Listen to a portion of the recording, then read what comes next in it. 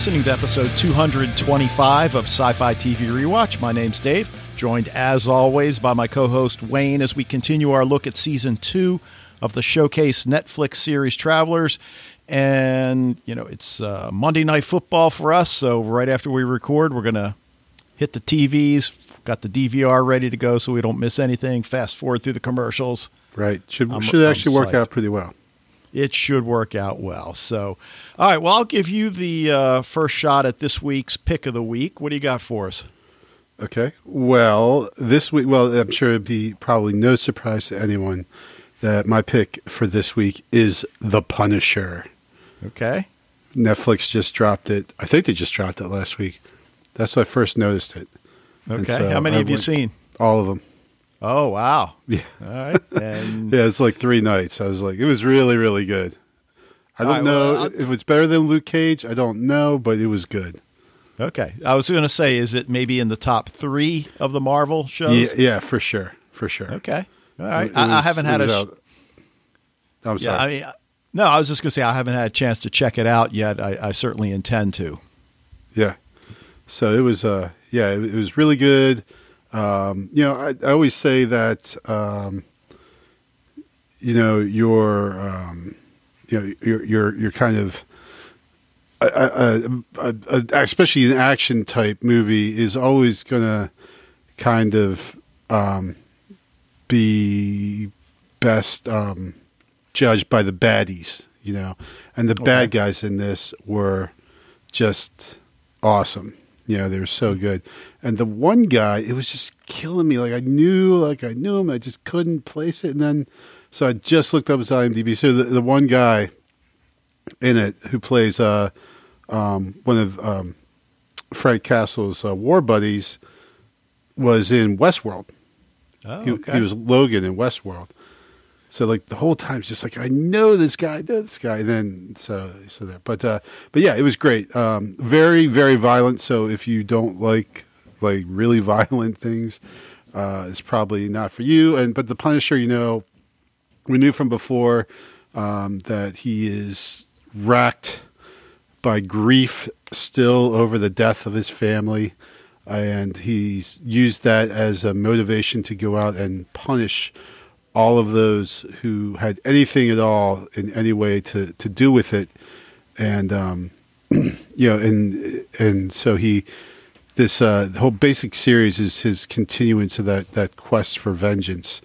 And it was just great. And John Barenthal is just, people might say he plays kind of like the same part every time, but I mean, he just can bring he plays it super edgy, tough guy, but he's got that I don't know how he does it. He kind of emanates that inner humanity that I don't know if anyone else could have done it like that. He was awesome. Punisher was great, so that's my pick of the week.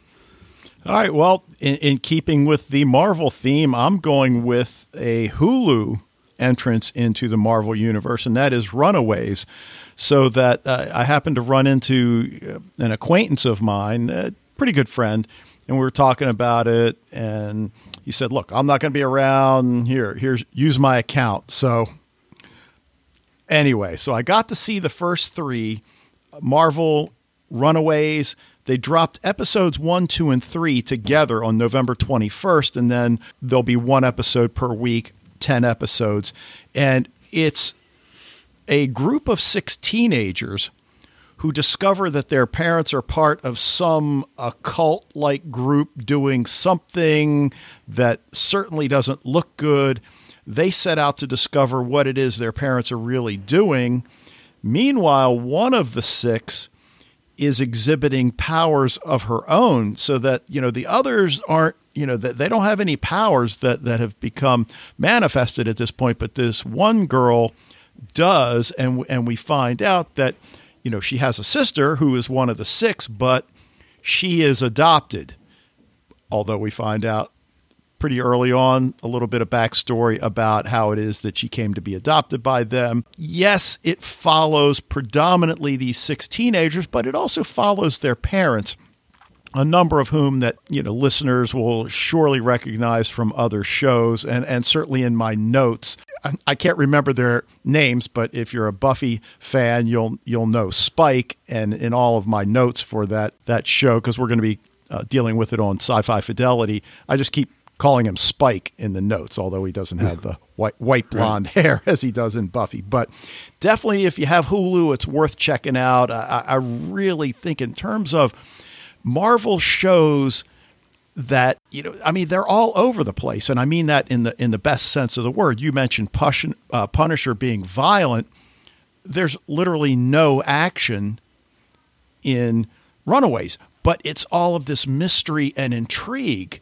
And will there be action? Yeah, I would think somewhere down the road, but it's more of a cerebral show. And again, not that Punisher's not cerebral, because as you said, and I don't know much of the story, but as you said, he's racked with these feelings of vengeance, and there's probably a little bit of guilt thrown in there. But anyway, Runaways, Hulu, worth checking out. All right, cool. So, and plus Lita Ford and Joan Jett are in it too. Yeah, exactly. Exactly. All right. As always, want to remind you guys, we'd love to hear from you. Emails at sci-fi-tv-rewatch@gmail.com. Go to the website where you can leave a voicemail. Well, you can't right now because the website has been down for about 14 hours. Not just ours, everybody on the Podbean server. But once you get there, use the Leave Voicemail tab. Record your own audio clip if you want. Send us the MP3. Tweet us at Sci-Fi TV Rewatch. But as always, consider joining the Facebook group and join the discussions there. All right, so we got a lot to talk about with Travelers, episode 206, U-235, and this one's written by Pat Smith and Ashley Park, who also wrote Jacob and 1127, directed by Andy Makita. This is his 9th Travelers episode, and this aired November 20th, 2017. All right. One of the things that really struck me as I'm, watching this, taking notes, is shit's getting real now, and it is a time travel show, and not that we've ever lost the sense of that, but now trying to, figure out what the hell just happened. What does this mean? What does that mean? And certainly, are there multiple timelines, or just one that's been impacted by the changes in the 21st? And, going back to my Continuum days, I guess it's really what you would call a branched timeline, or at least that's what it seems, because until we get an answer, it's all, speculation. But, they came back to 2016, right? Yeah. And once they completed the Helios mission, which we assume is what causes the changes. Now there's a new timeline that branches off, and in that timeline, of course, Shelter 41 didn't collapse. So that original timeline, where it did collapse is basically null and void. Right. Well, in which case there wasn't a branching, like a la Continuum, but just simply everything changed. Like the whole future, so there's just one timeline, and it just changes. Well, I guess so you're saying you think it's linear. So they go back, and then see because that's the thing.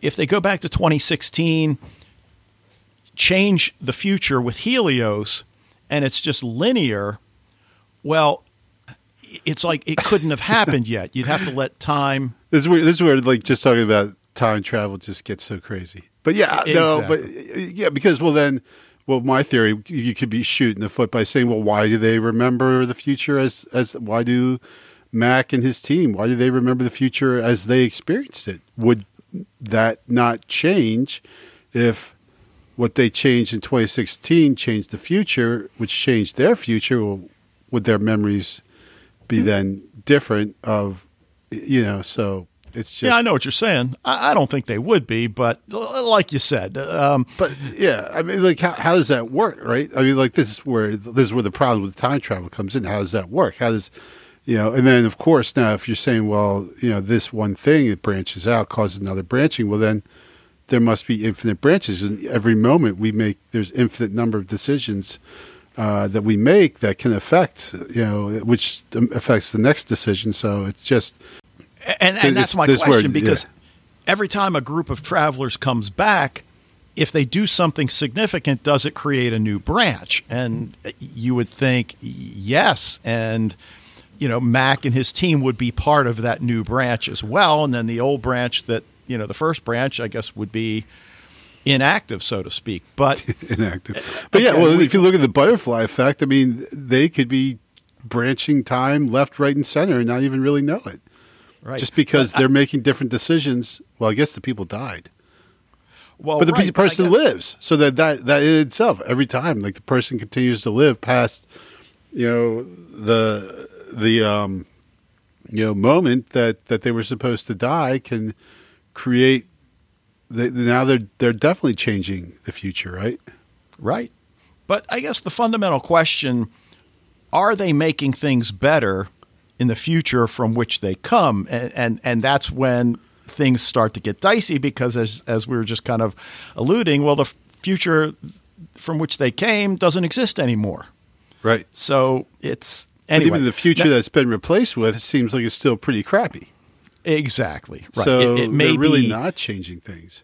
Right. Better, maybe not, but different. Yes, we can at least say that. Now, one of the things that I think we were getting into last week that we've heard before, but it gets restated here, is that consciousness can only be sent back as far as the most recent traveler.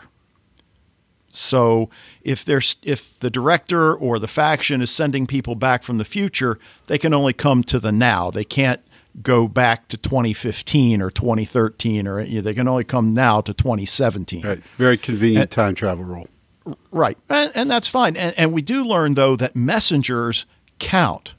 That, I think that was something that I certainly wondered about. Now, quantum frame, I guess, and again, I was always a little fuzzy on this. It stores consciousnesses waiting for an available host. And it's just that we learned that the faction, right before it lost control and shut the director down, it dumped, however many thousands of consciousnesses into the quantum frame, waiting to, I guess, as we said, find a host. But why did the director want it destroyed? Where is it now? Now, on the one hand, that maybe the director wanted it destroyed because he feared it would be in the hands of the faction, but for all we know, I don't think it's been destroyed. I know that was their mission, but the last we saw it was doing okay, right? Right. So we just saw it last episode. Did we not? That's the big machine, right? Right. Yeah. So we just saw it, because Walt's dudes had control of it. Right, but is it still in that same lab facility? That's right. We don't know that. Right. Yeah. So, we assume probably. So it looks like a big machine to move. All right, now here's one that really, and this is, I always go back and I refer to it as the Game of Thrones syndrome, and you know the characters much better than I. The one guy, I think, is Prince Oberyn. He's fighting the giant or whatever. Yeah. And he's got the guy down. He's got him. He's won the fight. And no, he's got to get cocky. And the next thing you know, he's got his eyeball smashed out and his skull crushed. Skull crushed, yeah. Right. So thank you for bringing that back for me too, Dave. That's one of the most horrifying things I've ever seen on television. Right. And, but it's something that drives me crazy, and it seems to crop up in every show that I'm reviewing these days. But what's the plan now? Is it to hunt down members of the faction and do what? Kill them? Yeah, now, I don't know. Well, so here's something. Before we maybe consider that, consider this, because the director, did the director not see this happening, basically, I guess is what I'm saying. When the director had them stopped Helios, did the director not know then that would cause Shelter 41 not to collapse, which would give rise to, it seems like either A, the director is not really that all-knowing, or B, the director totally knew everything was going to shake out like this, and so everything that happens is according to some kind of preordained plan. That's blasphemy. Are you kidding me? Grace would be all over you. No, exactly. I know, but it leads me to wonder, though, because well, exactly. And I mean, my question about what's their plan now, I mean, they go into that. I mean, it looked like an old abandoned mine shaft there, when they meet Forbes' team and they use that warhead. And, we'll get to some of the details in a few minutes, and they explode it and we assume kill some of his team, right? Yeah. Well, when Mac and his team first go to the lab looking for the uranium and they find those two faction guys, why don't you just kill them? He slugs them, knocks them out. Yeah. See, I don't get that. If the faction is fighting against everything that you stand for, what you've already violated Protocol 3 with the explosion. Now I know in one took place before the other, but you knew you were going to do that.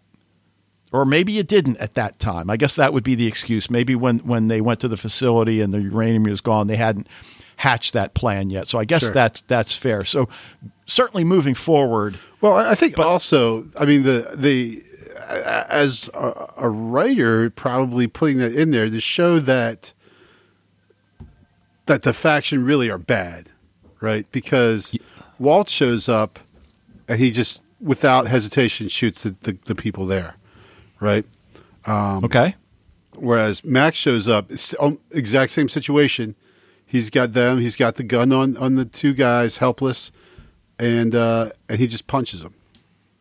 Well, so I think it's just meant to really show, because obviously from a strategic point of view, to leave those guys behind alive, probably not a great call.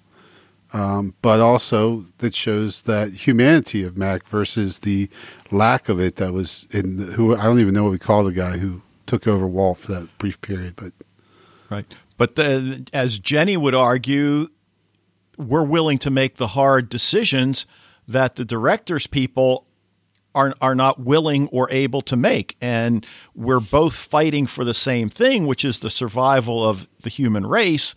So I agree with you. I mean, it certainly sets a tone ethically, but how long can Mac's team follow that? But more importantly, how do you determine who's faction and who's not? Right. So that's they at the end of the episode, they are wondering that exact same question. Yeah. All right. At this point, Grace has become intolerable. Oh, stop it. Oh, my God. I mean, well, first of all, Mac doesn't trust her, I don't think. But I think what gets me is this whole that I programmed the director. It's wearing a little thin because, as you were talking a few minutes ago, well, apparently the director is infallible. I mean, why didn't the director anticipate these things occurring? Or did it? Well, Grace would argue, oh, he did. That's why, or it did. That's why. I don't know, but I've just had it with her. I mean, she thinks she knows what she's doing. I mean, take the nanites, for instance. So she takes the nanites. Who put her in charge? First of all, it's Mac's team. Yeah. He left Marcy in charge. She, stored the nanites. She thinks she knows what she's doing. It nearly kills Jenny because the faction anticipated that. Yeah. So if you are flawed in your thinking, why would I think that you, who programmed the director, would not, at least have some flawed programming? Yes. Well, and Grace has been kind of a loose cannon from word one, right? Sure. Just kind of doing what she thinks is right and, forget about rules or anything like that. So, and then the whole thing, and we talked a little bit about this last week, Marcy's reset. And what is it that Grace left out? And, the whole idea, because thinking about it in those terms, it's almost like what I call a targeted reset. So is there something specifically that was left out? And that brings up something that I wanted to kind of clarify, because, we've talked about Marcy 1.0, 2.0, et cetera. I think I've been designating the Marcys probably in not necessarily incorrect, but unclear. So Marcy 1.0 would be the developmentally challenged young woman that's there. The original woman who was meant to die. Exactly. Who, for all intents and purposes, died. She did die. 2.0. Right? Go ahead. No, I'm just saying she did die. That person died when Marcy 2.0 was downloaded or whatever. Right, and we see her beat up those thugs in one of her first scenes. Like and the first scene of the whole series, right? Right. And then 3.0 would be the current version. Current, yes. And as a result of the reset. All right, so that device that Philip and Trevor are constructing, because then we get into trying to piece, all right, again, what the hell just happened? Did they construct a power source for the directors, what turns out to be a 3-second burst that not only sends the cure, but it does everything but cure cancer?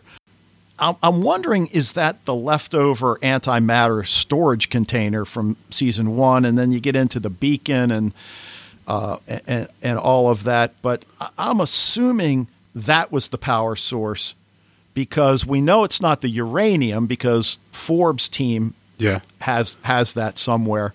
We know the explosion in the mine was that warhead, which was not nuclear. Right. They just led Forbes' team to believe it was. That was conventional. So I'm assuming that was the power source that enabled the director to do what it did.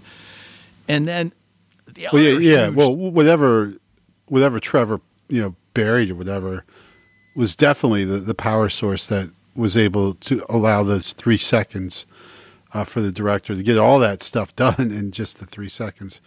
But yeah, I'm not sure what it was. So your antimatter device idea sounds as good as anything. Like, I don't know. Well, I was trying to remember, and again, I'd have to go back and look at the episode, or at least try to find images online, which I didn't do.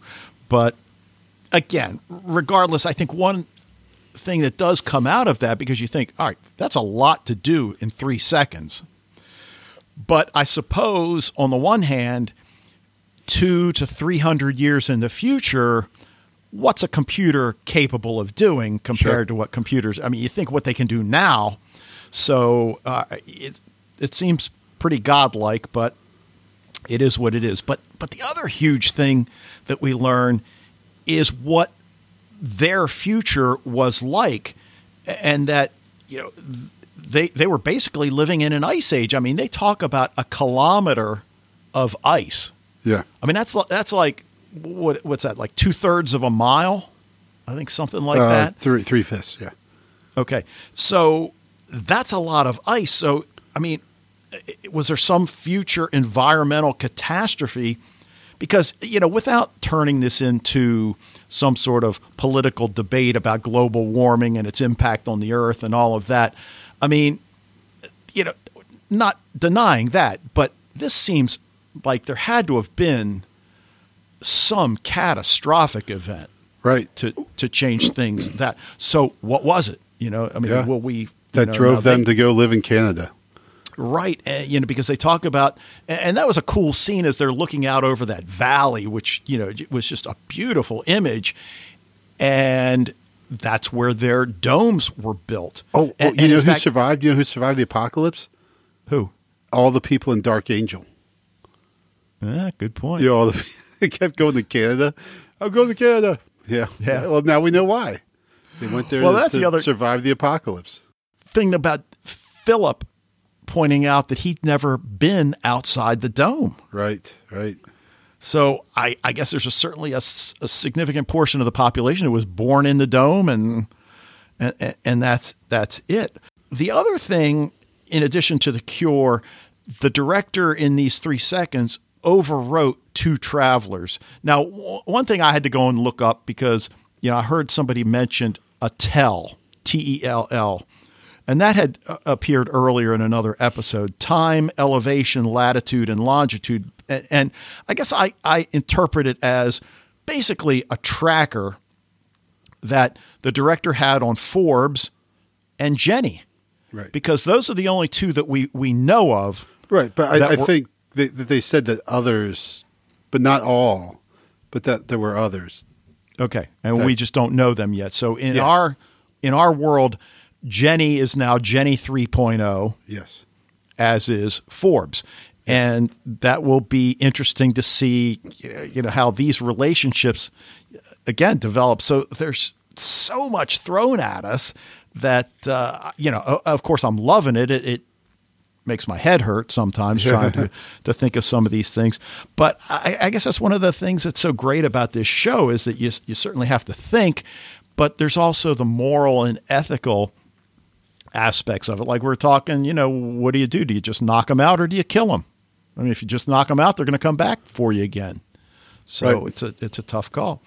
All right. So opening scene, we see Jenny. She's still sick, but they've got her restrained, in the bed. And there's that whole thing talking about moral and ethical, trying to justify taking the bodies of innocents versus, the authorized travelers, if you will, taking those bodies of people about to die. And she argues, how is it any different? I get her point and I get Mac's reasoning, but there is a moral issue here. I mean, there's no way to justify the factions approach, but right. I mean, it can be considered wrong to take somebody's body without their consent, death or not. Right, but again, when you are, basically entering a person's body seconds before they're, going to die anyway, you get how it's a fine.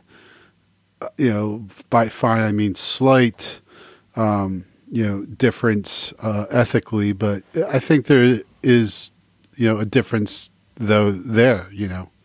Yeah, but it's like we've talked about. What is Kat going to do when she finds out the truth, if in fact she ever does find it out? Well, would you rather have your husband dead, or would you rather have his body with a new consciousness in it?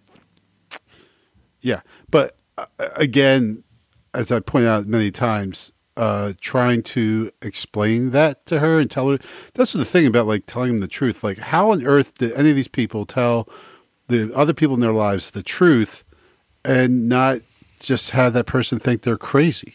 Well, I understand that, but I guess I would argue there's always a way, and I'll use the example of Lucifer, who is the devil. And, of course, he tells everybody that, and, of course, nobody believes him. And then there's one scene where because he is in therapy as well, and he reveals himself to his therapist. And, of course, she's freaked out, but she's already got this bond with him. So now she's got that knowledge. And then she, of course, learns who the other angel is and then who the demon that protects the devil is. And she has relationships with them. And, but so, I mean, there's a way. I don't know what that way is in Travelers, but there is a way. Now, so we'll just leave it at that for now. Okay. There's a lot of, we've gone character by character a little bit. And I just want to touch real briefly, Jeff and Carly.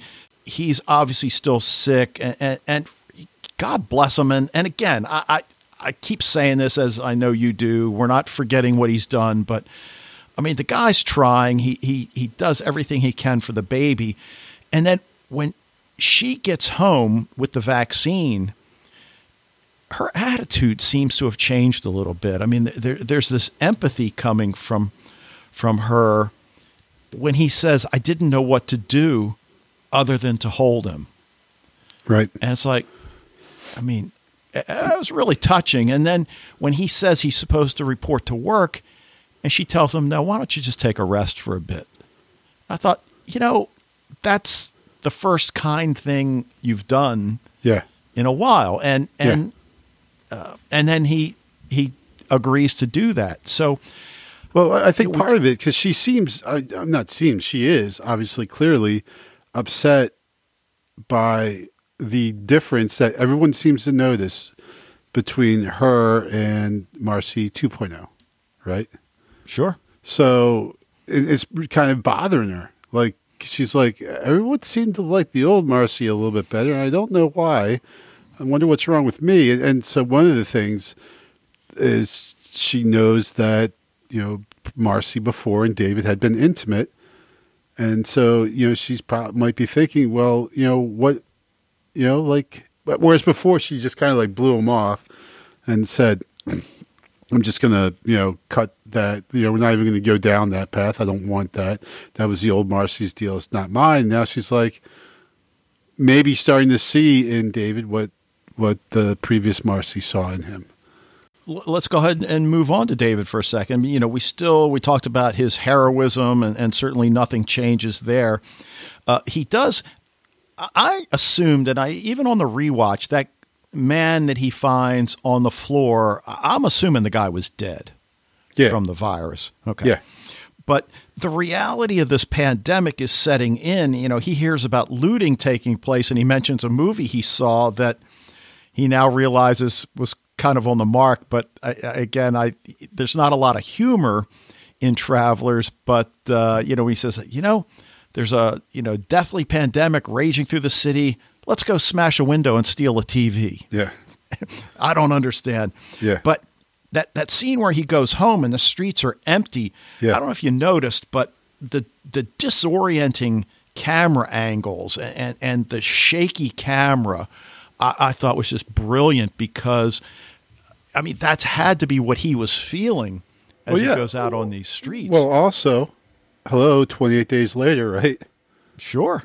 Because it was like the same scene where the camera, shows the guy on the streets that are absolutely deserted and very disoriented and alienating. Yeah. And then we talk about, not really disorienting, but certainly confusing. She goes to David's and she's got an injection ready for him, but determines that he's not infected. So she tells him, use it on that friend of yours that, I thought the guy was dead. But then she says, I've got to go help some other people, but I'll be back later if that's okay. So I'm thinking, well, did I miss something? Is she back living at David's again? And I think this is what. I'm sorry. Go ahead.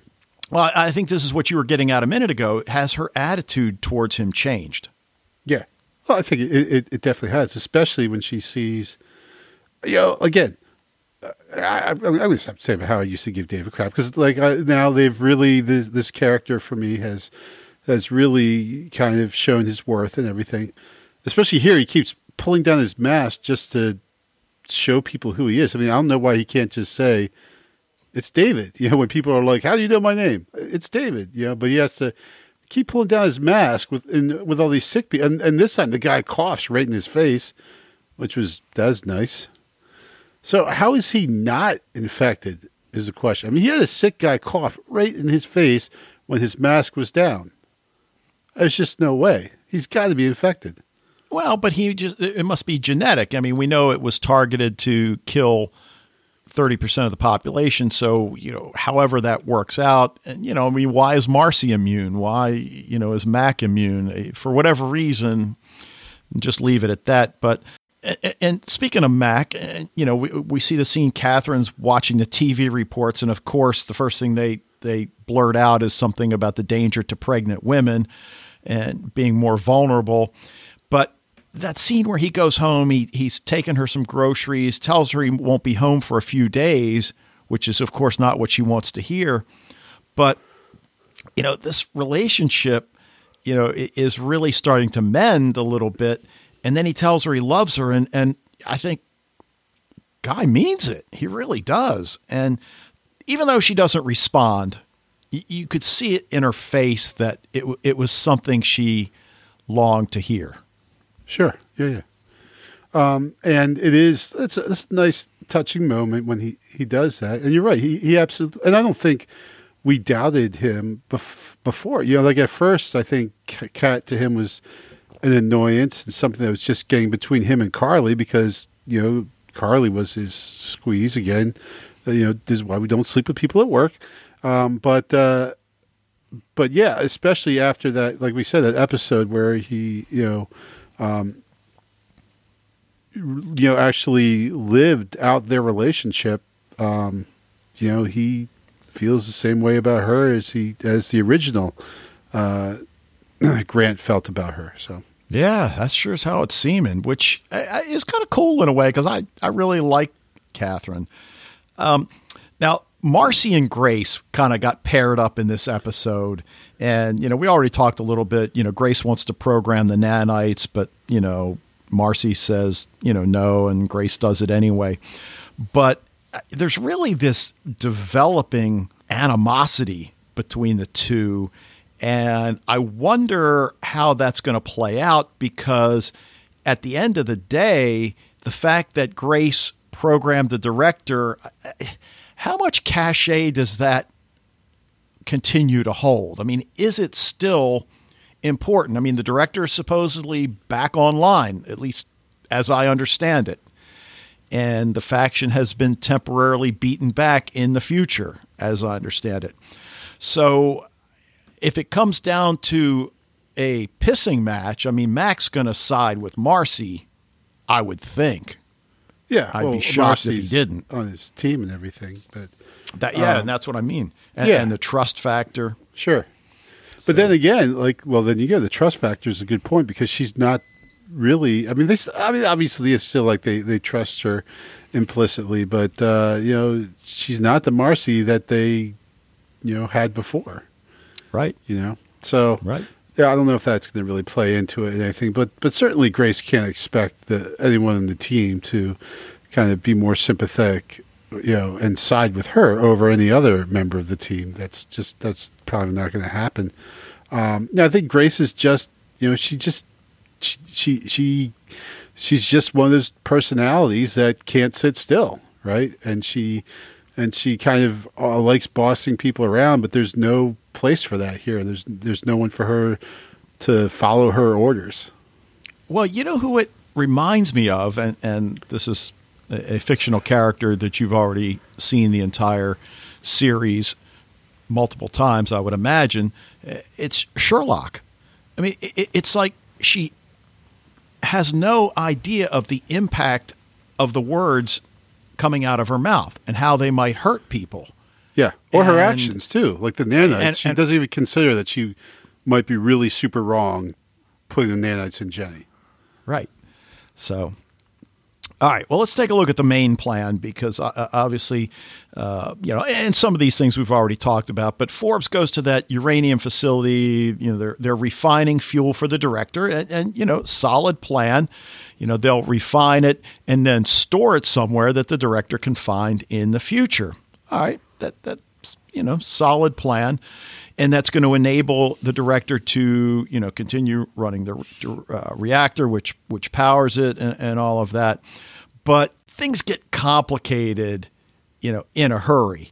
The plan's already in place. Description that the director sent a team to refine the uranium, and would only need a few kilos. Trying to think how much a kilogram is. Yeah, okay. Kilograms, 1,000 grams. I mean, it doesn't seem like it's that much. No, I could be wrong. Like, isn't a kilogram kind of equivalent? Here we are, stupid U.S. people don't know the metric system at all, right? But I mean, isn't a kilogram somewhat equivalent to a pound? I think so. More, yeah. So it's not a lot, regardless. So. And all we have to do is take it to the location where the director is going to eventually be built. It'll be there when the time comes without the fact. Oh, okay, great. Within this, we talked about Jenny being restrained. So a kilogram is about 2 pounds. Okay. So, yeah. So basically in the ballpark. All right. Now, Philip, if you recall last week, we talked about why Jenny took the oxycodone, whether it was guilt or wanting to avoid the pain. And Philip raises that same question to her, and she says, the pain. But he's not totally buying it, because he even mentions the guilt factor. So we don't necessarily get an answer. Yeah, but I mean, she was fairly emphatic, I think. Last week I clearly said that I thought that she did have some degree of guilt, but she pretty emphatically denied feeling any guilt at all, and I kind of believed her. So I thought I thought we might have an opportunity to kind of maybe explore that more, but that ain't going to happen now. Okay, and in fact, he tells her she's going to die a painful death. So I guess at this point, there's no hope for this couple, I guess. But there is now. Now we're at 3.0 with Jenny. So, and she doesn't remember any of what she did, I assume, related to the faction and related to conning Philip. But the problem is, will he be able to?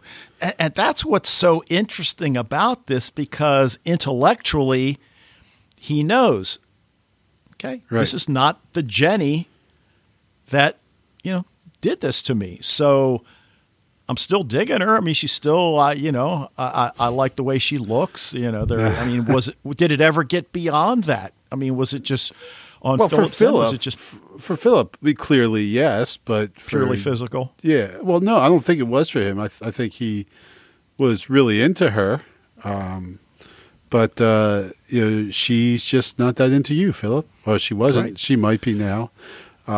Interesting how they sent her off on some other mission somewhere else right away, so that there is that separation here between her and Philip. But you kind of feel like probably what David felt like, though he didn't understand it, that all of a sudden Marcy was not completely different, but Marcy was slightly different. But he doesn't know. Right, but at least Philip knows about the whole traveler consciousness thing. Right. Does that make it any better, though? Right? It's still the same thing. This person was, because it's almost like, Jenny doesn't change because she gets a traveler shot into her. She changes for Philip because she reveals who she actually was in the first place. We've discovered the person that she was with Philip was a false identity. But I think basically it's probably the same thing from each person's perspective. Last week I also drew comparison between these two relationships, but that for both of them, that hurt that they feel, I think is probably fairly similar, one to the other. Realizing that this person who they really liked now doesn't like them. From a narrative perspective, do you want Jenny around? Yeah, I think so. Yeah, I kind of do too. I don't know. And again, we've both said this a number of times. We try to stay off IMDb because it tells you things you don't necessarily want to know while, you've got episodes ahead of you. So I don't know what the plan for her is. But yeah, I thought she could be a pretty, interesting character. And again, before this, we really only saw Philip's relationship with Ray, and obviously it was a totally different kind of relationship. It was, Ray was his lawyer, and Philip was, helping him make money at the racetrack or wherever. But everybody else seemed to have somebody, and to watch Philip going through the drug problems and the addiction. So it was nice to see him have somebody. So yeah, that'll be interesting to see how that works out. I loved the whole fake warhead scenario. Yeah. I love right from the start when they first get to the Air Force Base, sir, this is the exit. I'm thinking like, all right, how the hell did you get? All right. Well, how do you get first of all, the guy looks and sees Philip with his long hair and his nose ring. And it's like this guy's supposed to be military. Well, seriously? No, they were supposed to be CDC, I believe. No, but still. Oh, okay. All right. Well, does he know that? Did he ask for ID from any of them except for Grant? Well, he didn't, and then I guess once he... No. I know. And you know what? It's funny because I wrote this down. I'm like, you know what? It is harder for me to get my family into Canada than it was for him to get his whole team onto that base that's supposed to be closed down and quarantined. And then later, we see people just walking into Canada. And I'm like, well, I guess it is easier to get into Canada. Yeah. Yeah. And I loved the captain's reaction. I think her name was Garcia. It's like, you know what? I would love to hear the explanation for how this warhead is going to help stop this virus. But it's being loaded in your vehicle as we speak. And, and I like McClaven, which was another thing. Yeah. Right. No, it's McLaren. No, it's McClaven. Yeah, you're right. There was a bit of humor injected here that we haven't seen in a while. So yeah, that was good. Yeah, and they did it in such a subtle way that it was just perfect. So, but like we're thinking, what I'm sure everyone in America is thinking is just like, or everyone watching the show, not just America. Sorry, like really, you just go onto a base and they give you a nuke. Seriously? Because that's what we thought was happening here, right? Well, but they had an admiral, and again, I assume the admiral must be a traveler. Well,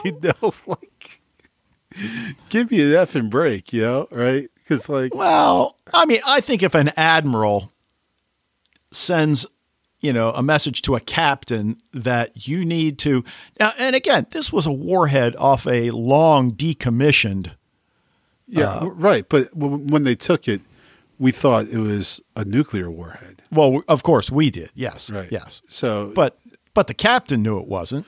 Right. But I'm saying, so this is where the writers, I thought it was very skillfully done because they're playing with us, with our brains, because we are thinking when the big reveal comes that McLaren's like, what? Do you think they'd actually give us a nuclear warhead? Like he's saying that to Forbes and his team, but he's also kind of saying it to me.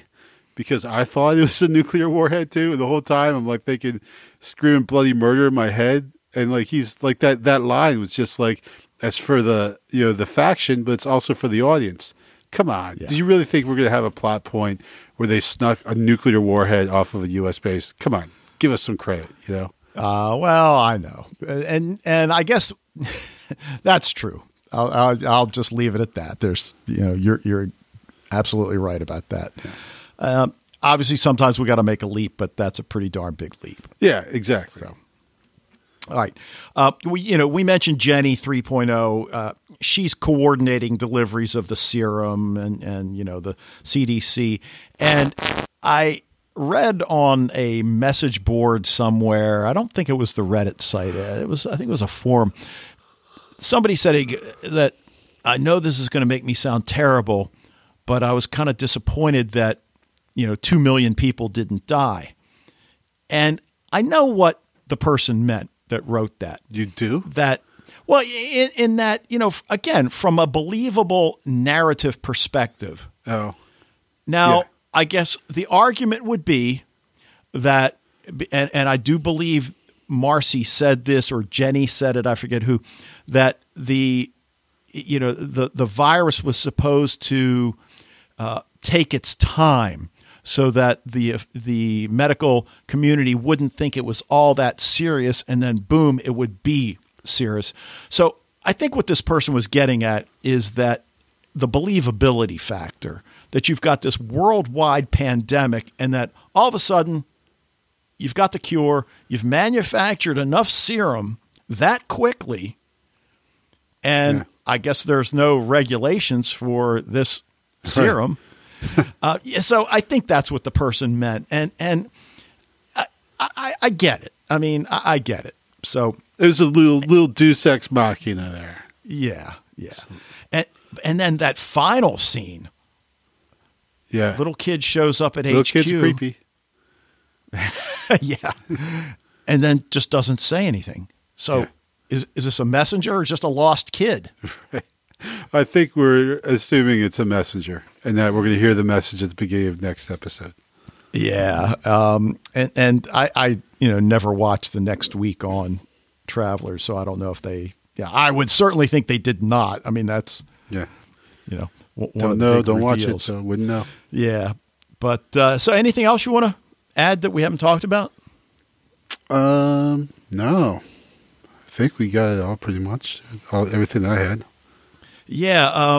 So if there's anything, that you guys think we're missing in terms of timelines and branch timelines and, the way all of this time travel works, because it really hasn't been clearly set. And that's fine. I know Continuum took a while. They would let us know that no, the grandfather dilemma is not in effect here, because remember, who was it?